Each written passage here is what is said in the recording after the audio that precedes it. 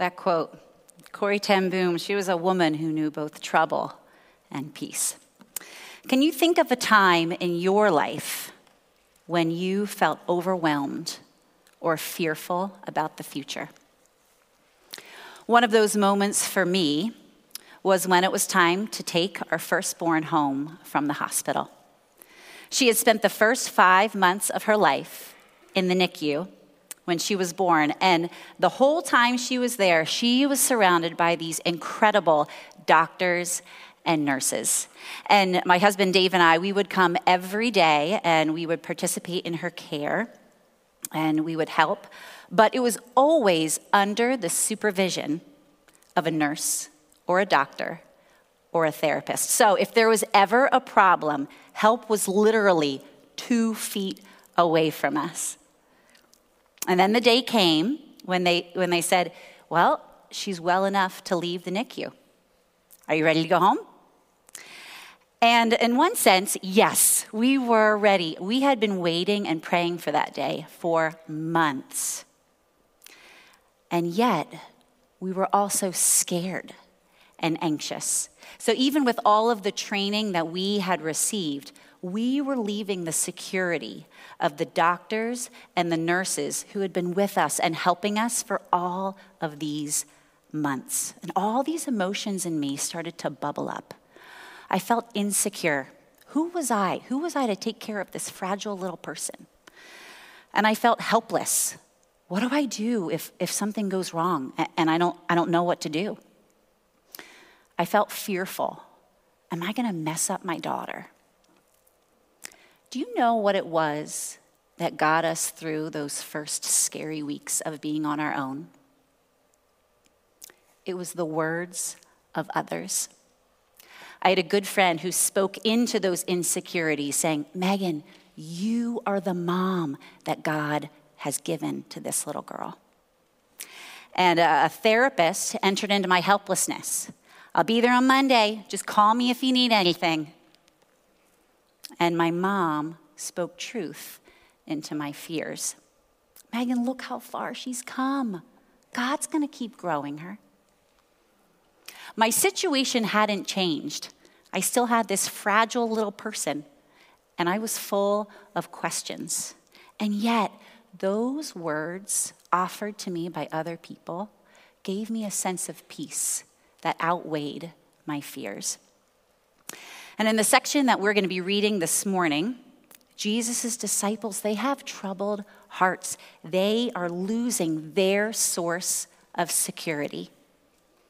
Jesus has walked with them and lived with them for 3 years, and now he's leaving. He's leaving. What's going to become of them?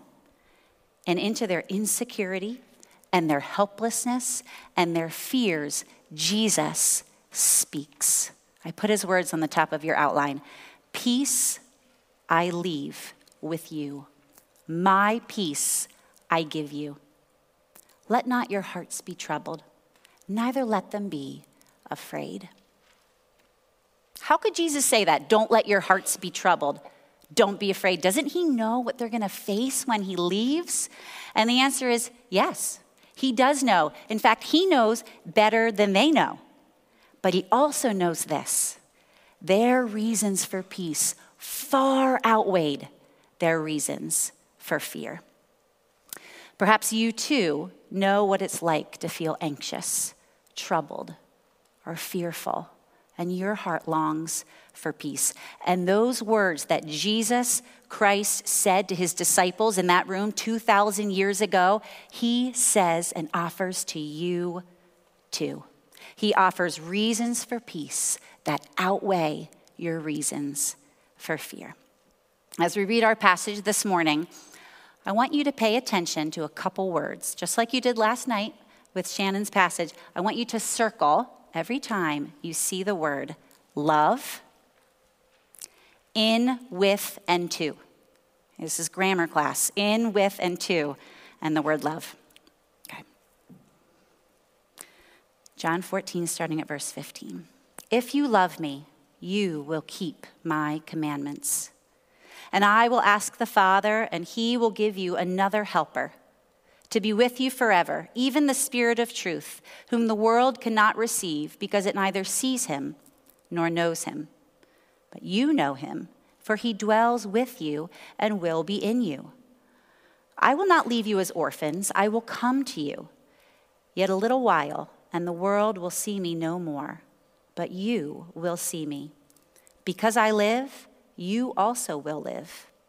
And in that day, you will know that I am in the Father, and you in me, and I in you. Whoever has my commandments and keeps them, he it is who loves me. And he who loves me will be loved by my Father, and I will love him and manifest myself to him. Judas, not Iscariot, said to him, Lord, how is it that you will manifest yourself to us and not to the world? And Jesus answered him, well, if anyone loves me, he will keep my word, and my Father will love him, and we will come to him and make our home with him. Whoever does not love me does not keep my words, and the word that you hear is not mine, but the Father's who sent me. These things I have spoken to you while I am still with you. But the Helper, the Holy Spirit, whom the Father will send in my name, he will teach you all things and bring to your remembrance all that I have said to you. Peace I leave with you. My peace I give to you. Not as the world gives do I give to you. Let not your hearts be troubled, neither let them be afraid. You heard me say to you, I am going away, and I will come to you. If you loved me, you would have rejoiced, because I am going to the Father. For the Father is greater than I. And now I have told you before it takes place, so that when it does take place, you may believe. I will no longer talk much with you, for the ruler of this world is coming. He has no claim on me, but I do as the Father has commanded me, so that the world may know that I love the Father. Rise, let us go from here. So let's put ourselves back into the context of this passage. These are Jesus's last words in his conversation with his disciples before he leaves. These are his final preparations. And he doesn't offer a detailed checklist. Not every question is going to get answered, but yet woven throughout this passage, Jesus gives reasons for peace. We're going to consider 3 of them. He reaffirms his promise, he guarantees help, and he assures them of victory. Let's consider the first one. Jesus reaffirms his promise. Look at verse 15 with me. If you love me, you will obey my commands. That refrain, if you circle the word love, you know that refrain shows up several times throughout our passage. Verse 21, whoever has my commandments and keeps them, he it is who loves me. Verse 23, if anyone loves me, he will keep my word. Now, that hardly feels like a promise. In fact, it almost sounds more like a test or a threat. Can't you just picture a teenage girl saying to her mom, Mom, if you really loved me, you would buy that dress for me? But Jesus isn't testing his disciples. He's not threatening his disciples. He's highlighting for them a spiritual reality. Each time Jesus connects love for him with obedience to his words. If you love, you'll obey. If you love, you'll keep. There's a natural connection between those two things, between love and obedience. One always leads to the other. We have a garden out in our backyard, and every time around this year, we plant vegetable seeds. And every year, we have the same fear. Is anything going to grow? And so I'll walk out to the garden every morning, and I'll stare at this soil, and it's dark and bare, and I think, it's all dead. Nothing is growing. And my husband and I will say, well, we planted the seeds, right? You planted them. Okay, I watered them. Okay, they'll grow. That's what seeds do. And sure enough, within 2 weeks, little green sprouts start to emerge. Carrot seeds become carrots. And squash seeds become squash. And I did not study botany in college, but I do know seeds are supposed to grow. And they did. So consider that statement again. If you love me, you will obey my commandments. That word will is a word of certainty. This isn't a threat. This is a promise of what will happen in the life of a believer. Seeds of love for Jesus will blossom into the fruit of obedience. Now, when Jesus uses that word commandments or words, he's not talking about just, a couple rules that his disciples have to follow. Listen to this verse in Deuteronomy. These commandments are not meaningless words to you. They are your life. They're your life.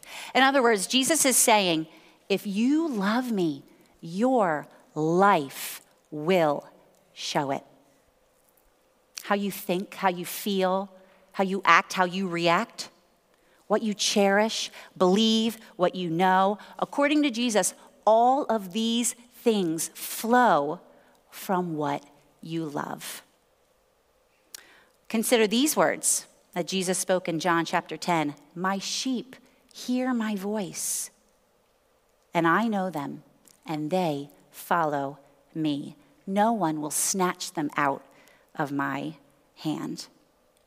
My sheep hear my voice. These aren't words of peace or of a threat. These are words of peace.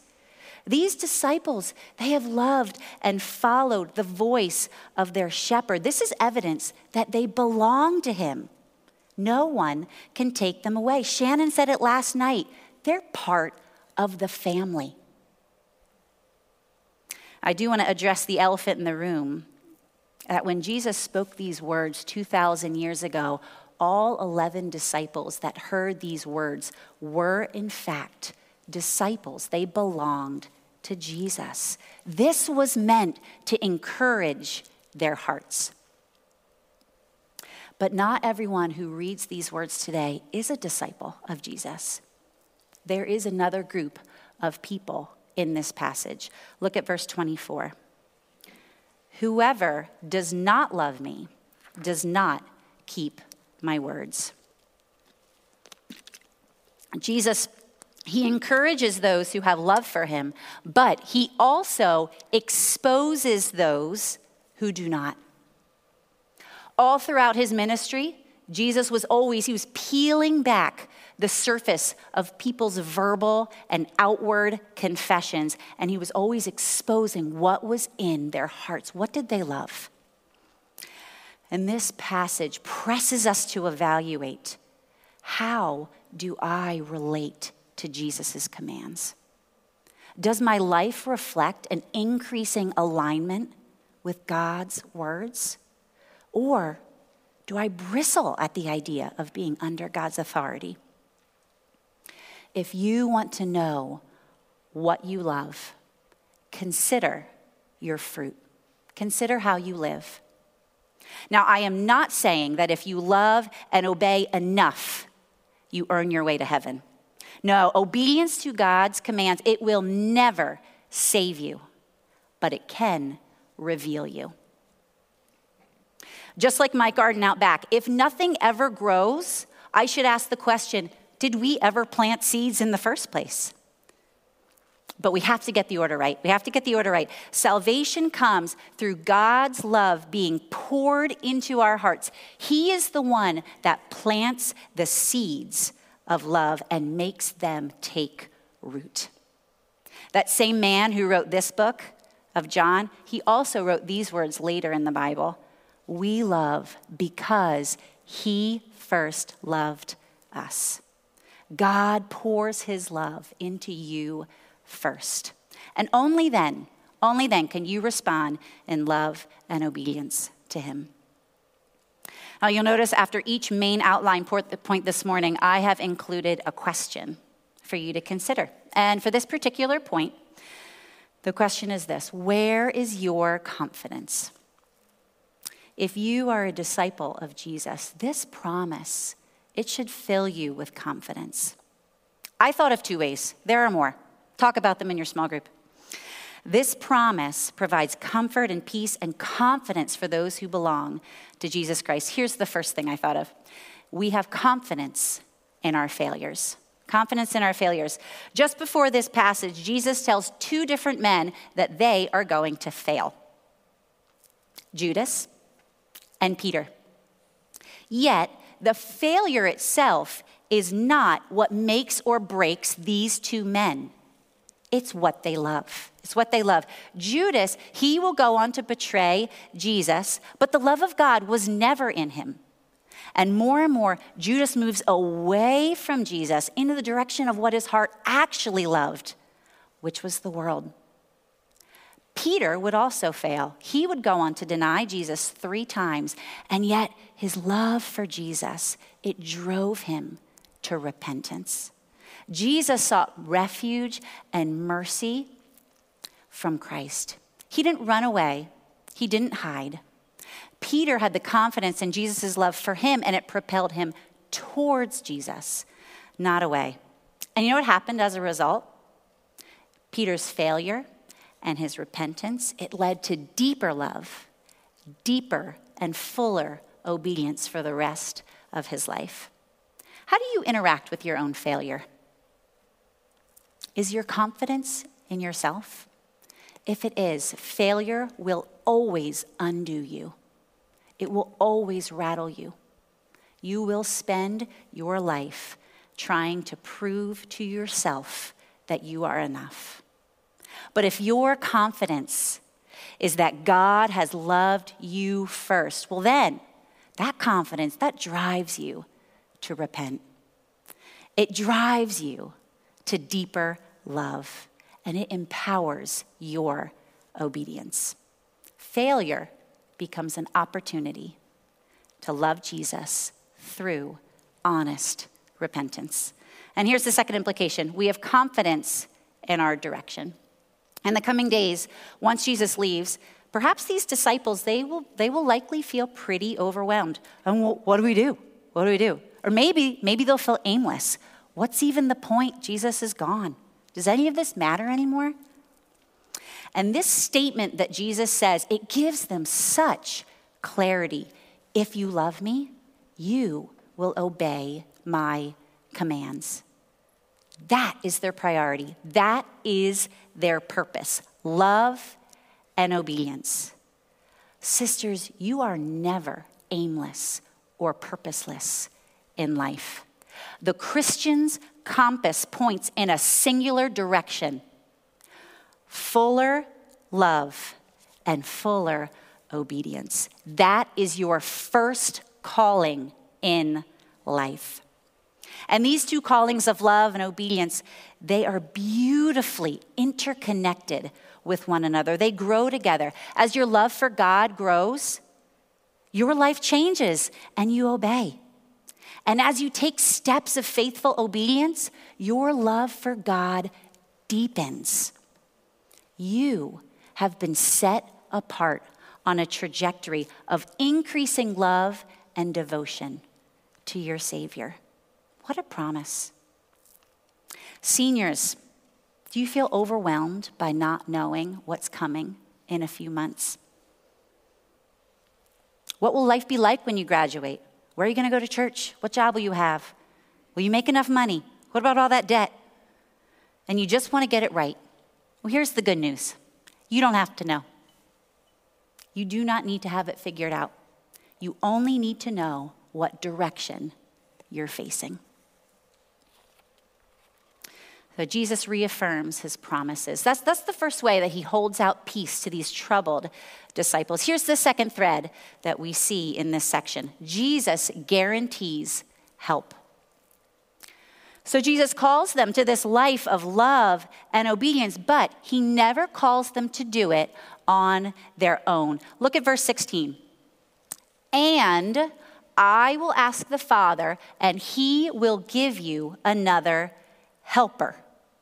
This promised helper empowers them in their calling.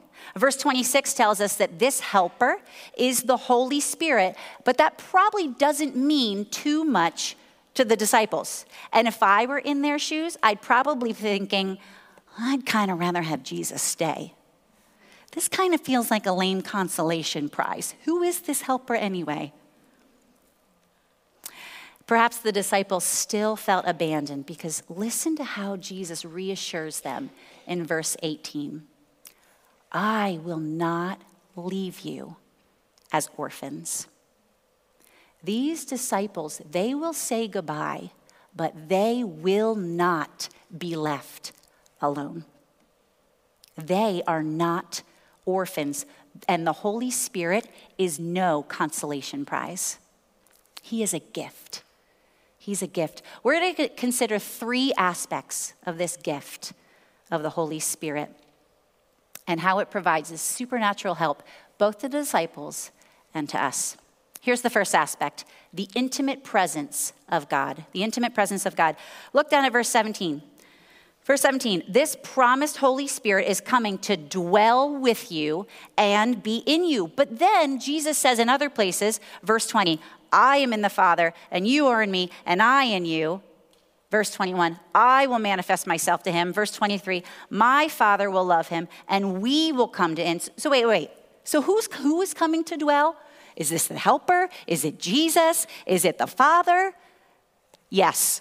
The answer is yes. It can feel as if Jesus is using these words, names interchangeably, and it's because they are one. The Holy Spirit is not this mysterious, ominous force. It is the very Spirit of the living God, that same Spirit who dwelt in Christ, and he now comes to dwell in his disciples. That's why Jesus can say, I'm leaving, and yet I will be in you. Now remember all those prepositional phrases that I asked you to circle at the beginning? With you, in you, and to you. If you take a look at those, I counted 13 times in this little section. With you, in you, to you. Whenever Jesus speaks of the relationship between God, the Father, Son, and Holy Spirit, and these disciples, he uses one of these 3 phrases. With you, in you, and to you. These are words of nearness. This is the position of the helper. With you, in you, to you. The Holy Spirit is not a soccer coach yelling instructions from the sideline. He's not an influencer giving you advice through TikTok. The helper draws near. In fact, the Greek word used for helper in verse 16 literally means one called alongside. The disciples have been walking next to Jesus for the last 3 years, but now the Holy Spirit dwells in them. And look at what happens when the Holy Spirit draws near. Verse 21, he who loves me will be loved by my Father, and I will love him. God draws near, and love overflows. Through the Holy Spirit, the disciples have the intimate, loving presence of God dwelling in their very being. My 4 kids, they write cards to me every Mother's Day to tell me what they appreciate most about me. It's not my baking. It's always the same, every child, every year. I love it when you snuggle with me. Children long for nearness. It's how my kids know that I love them. And that's what we see here. We see God drawing near and his love spilling out. Not wrath, not criticism, love. Perhaps for some of you, the idea of nearness sounds terrifying. Nearness means hurt. And I want you to know that the God of the universe drawing near to you in love, it is the very thing for which you were made. No matter what you have experienced from the nearness or lack of nearness of other people, God comes near in love. And this nearness, it empowers your obedience. I do not like to run. And if you ever hear me say, I'm going out for a run, that's code for I'm going to run down my driveway to the end of the block, and then I'll probably stop and walk, because why am I doing this to myself? This is terrible. But I have a friend who is a far better runner than me, and the few times that I've run with her, words of encouragement and help overflow from her. She's right next to me, running alongside of me, saying, "You can do it, Megan. I'm right here with you. We're in this together. You've got this. One step, one lap at a time." And don't get me wrong, I still think running is terrible. But when she is right next to me, it helps me take the next step. Her loving nearness, it empowers my running. And in a far greater way, the loving nearness of the Holy Spirit empowers you in your obedience. He fills you to take with courage to take the next step. Do you live in that reality? Or perhaps, like me, you live like an orphan. Jesus said, "I will not leave you as orphans," yet sometimes I live like one anyway. In moments of trouble, I can quickly forget that the Holy Spirit lives in me. I'm tempted to view God as distant and cold and unconcerned. In moments of temptation, I think I'm on my own to fight this, and so like my running, I give up. I give in. But Jesus has promised you are not an orphan. The God of all love draws close. That's the first gift of this helper, the intimate presence of God. Here's the second, the divine instruction of God. The Holy Spirit instructs us. Look at what Jesus says in verse 26. The helper, the Holy Spirit, whom the Father will send in my name, he will teach you all things and bring to your remembrance all I have said to you. I'm going to repeat that. He'll teach you all things and bring to your remembrance all that I have said to you. These disciples, years later, with no help from a phone, will vividly remember all of the words, actions, and conversations during Jesus' years of ministry. This is the Holy Spirit bringing to remembrance all the words of Christ to them. Why? Why? Is it so that they can sit around a campfire and share in all the memories they had together? No, it's so that they could write them down. The very fact that we are reading this upper room discourse this morning between Jesus and his disciples, that is the fruit of the Holy Spirit's work. But the Holy Spirit did more than just enable them to remember the words of Jesus Christ. That's the other part of verse 29. It says he teaches them all things. And you all know there is a difference between remembering something and understanding something. You can write down every word your professor says and have no clue what he's talking about. Or perhaps you've had the experience as a preteen of memorizing all of these song lyrics and singing them with all your heart, and then years later you look back and say, "Oh, that's what I was singing. I had no idea." Now you understand.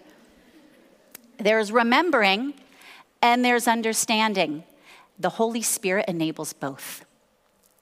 The disciples will not only remember Jesus' words to write them down, but the Holy Spirit will instruct them so that their minds grasp the spiritual realities of those words. These men, as they speak with Jesus, they're still pretty confused. They still have a lot of questions. In just a few short weeks, these same men will be preaching incredible, Spirit-filled sermons with power and knowledge. How is that possible? It is the Holy Spirit instructing and teaching them. He illuminates dark minds. He teaches the whole counsel of God's word. That's why verse 17 calls him the Spirit of truth. Perhaps this verse doesn't quite apply to us the same way. No one in this room was also in that room, audibly hearing Jesus' voice. And yet, the Holy Spirit teaches us. He brings to our remembrance the written word of the Bible. When you open up your Bible, even if you are groggy and half asleep, or when you listen to God's word being faithfully taught, when you sing the words of Scripture, something supernatural is taking place. It's not just you with a book and a pen and a journal. The living God meets you in his word, and he is quietly at work teaching you, instructing you, reminding you, convicting you, applying his words, Jesus' words, to your soul. Why?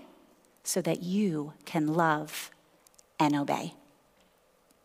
Sisters, those few minutes a day that you grab time to sit in God's word before you head out to class or before you fall asleep at night, being instructed by the Holy Spirit, they are perhaps the most significant moments of your day. Perhaps you've had the experience of the Bible coming alive to you, or being able to recall a verse in your moment of need. This is the work of the Holy Spirit, bringing to remembrance the words of Christ. His help, it is in real time. It is perfectly suited to your story in exactly the way that you need to be met. Do you live in that reality? Or perhaps like me, you are tempted to live like an orphan. An orphan says, I have no help. I'm on my own. Sometimes when I'm in pain, my husband Dave will suggest that I take medicine. In fact, he will go so far as to get it out of the cabinet and put it on the counter in full view.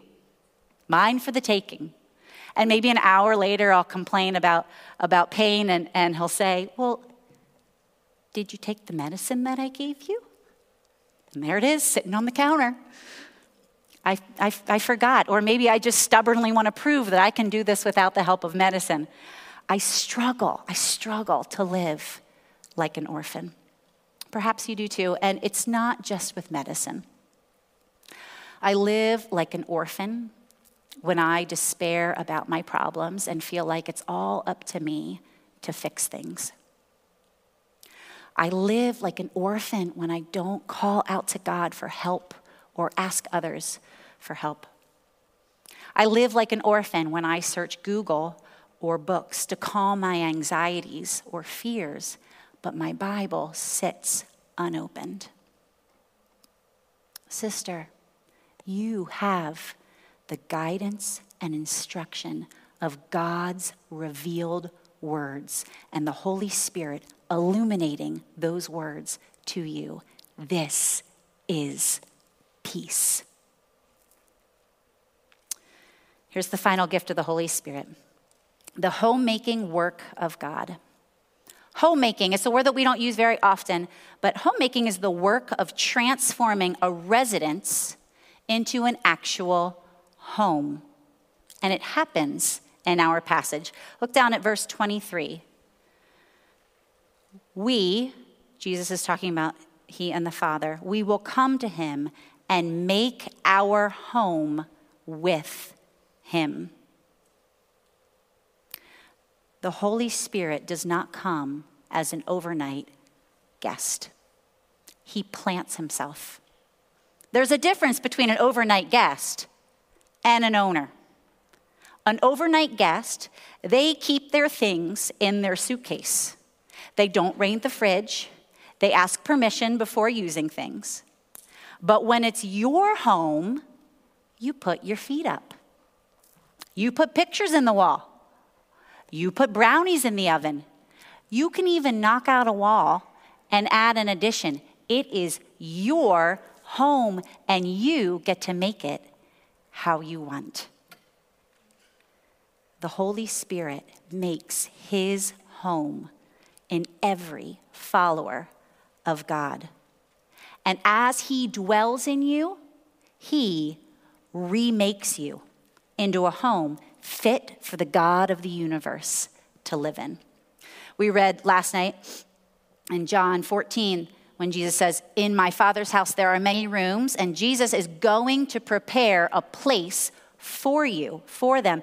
Jesus is getting a home ready for his disciples, and now the Holy Spirit is making them ready for that home. The Holy Spirit, yes, he draws near and he offers intimacy. The Holy Spirit, yes, instructs them with God's word. But what's the end goal of both of those things? It is your transformation. It's transformation. Do you live in that reality? Or, perhaps like me, you can easily slip into living like an orphan. Orphans live from moment to moment. They have no future, nothing to live for. But for you who belong to Christ, your future, it is settled. It is guaranteed. Do you struggle with insecurity? Perhaps feeling like, I have little to offer. I have little to offer God or others. The Holy Spirit is remaking you. Do you ever wrestle in your suffering, wondering, what is God doing and why does it hurt so much? It's because the Holy Spirit is remaking you. Do you ever get discouraged by the difficulty of obedience and wonder, it is so hard to follow Jesus. Why is it so costly? It's because the Holy Spirit is remaking you. And if you had a glimpse of those architectural drawings of what he is doing inside of you, you'd be blown away. You'd be blown away by how glorious that home will be. And perhaps it was that truth that empowered these disciples whom Jesus spoke to face all sorts of persecution, even death. It's because their future was certain. Jesus is preparing a home for them, and the Holy Spirit is preparing them for that home. And in the same way, you, in your love and obedience to Christ, you can face persecution. You can take costly steps of obedience, and you can endure suffering because you have that promise. You are being remade into a home fit for God. The Holy Spirit is probably the least talked about member of the Trinity. He is mysterious and he is quiet, yet he is powerfully at work in the lives of each disciple of Jesus. He empowers you by drawing near. He instructs you and he remakes you. Sister, you are not an orphan. Jesus assures his disciples of one more thing in our passage. One more reason why they can have peace in the midst of their troubles, and it's because victory is coming. Victory is coming. That's the last point of your outline, the assurance of victory. One of the things that I love doing with my kids is reading books to them that I have already read before and loved. They don't know the storyline. It's unfolding for them. But for me, reading it through a second time is so fun. I already know there's a happy ending. So I get to enjoy all of that subtle foreshadowing that the author weaves into the story that I missed the first time. And these disciples, in a similar way, they are in the midst of an unfolding story. They have no idea what's coming ahead, but Jesus already knows. He knows the happy ending, and he does some foreshadowing. He assures them victory is coming. Look down at verse 29. I told you all before it takes place, so that when it does, you may believe. Jesus fully expects that they will look back on this conversation one day and say, that's what he meant. And their belief, their faith it'll be strengthened. So what exactly does he foreshadow, and how does that offer us peace? First, he foreshadows the who. The who. Jesus tells us exactly who the enemy is. Verse 30, the ruler of this world is coming. That phrase, ruler of this world, it is Satan. The enemy is Satan. And as the night progresses, the disciples will have to wrestle with that question. Who is Jesus fighting against? Who are we fighting against? Is it Judas who betrays him? Is it the religious leaders who accuse him? The crowds who demand his crucifixion? The Roman soldiers who nail him to the cross? But Jesus says this battle, it was always a spiritual one. He is fighting the ruler of darkness, Satan himself. And when the disciples see Jesus' crucified body, they may feel as if the enemy has won. But note the foreshadowing in verse 30. He, Satan, has no claim on me. Jesus will be victorious. Jesus has told us who our greatest enemy is. It is not the anti-Christian professor that gives you unfair grades on your assignments. It's not the girl who talks about you behind your back, and it's not your difficult roommate or your overbearing boss or the person that betrayed you. Your greatest enemy is Satan, and Jesus is the one who has fought him and has been victorious. He has no claim on Jesus. Jesus also foreshadows the what. The what. He tells us what's going to happen. Look what he says in verse 28. I'm going away. We do know that part. If you loved me, you would have rejoiced because I'm going to the Father. Now, why would Jesus expect rejoicing from his disciples? Well, it's because Jesus knows what's coming next. There's a step in between his talking to them now and his leaving, and it's his death. The only way that Jesus goes back to the Father is if he passes through death and into life. Jesus foreshadows here the resurrection. And when Jesus returns to the Father, he leaves this world with his mission accomplished. Salvation has been won. He doesn't just foreshadow his own resurrection either. He foreshadows theirs. Look at verse 19. Because I live, you also live. Death will not have the final word, not for him, not for them, and not for you. Listen to how it says, or what it says in 1 Corinthians. Death is swallowed up in victory. In your unfolding story, you are given a glimpse of how it all will end. And if resurrection life is coming for you too, it means that you have more to live for than just the here and now. Every little death you die, every costly obedience that you choose, God will resurrect it into something beautiful and glorious and eternal. Jesus has defeated death. Finally, Jesus foreshadows the how. How will this victorious ending be secured? Do you remember that refrain of, if you love me, you'll obey my commandments? He was speaking to the disciples, but now he will speak of himself. It shows up again in verse 31. I do as the Father commanded me, so that the world may know that I love the Father. For 33 years, Jesus perfectly loved and perfectly obeyed his Father. He is about to embark on the climax of that perfect love and perfect obedience. He will endure the cross. And yet, instead of enjoying the nearness of God, instead of receiving the help of God, Jesus will cry out, God, why have you forsaken me? God will turn his back, and Jesus will become the orphan, so that those who trust in him are welcomed as sons and daughters in the family.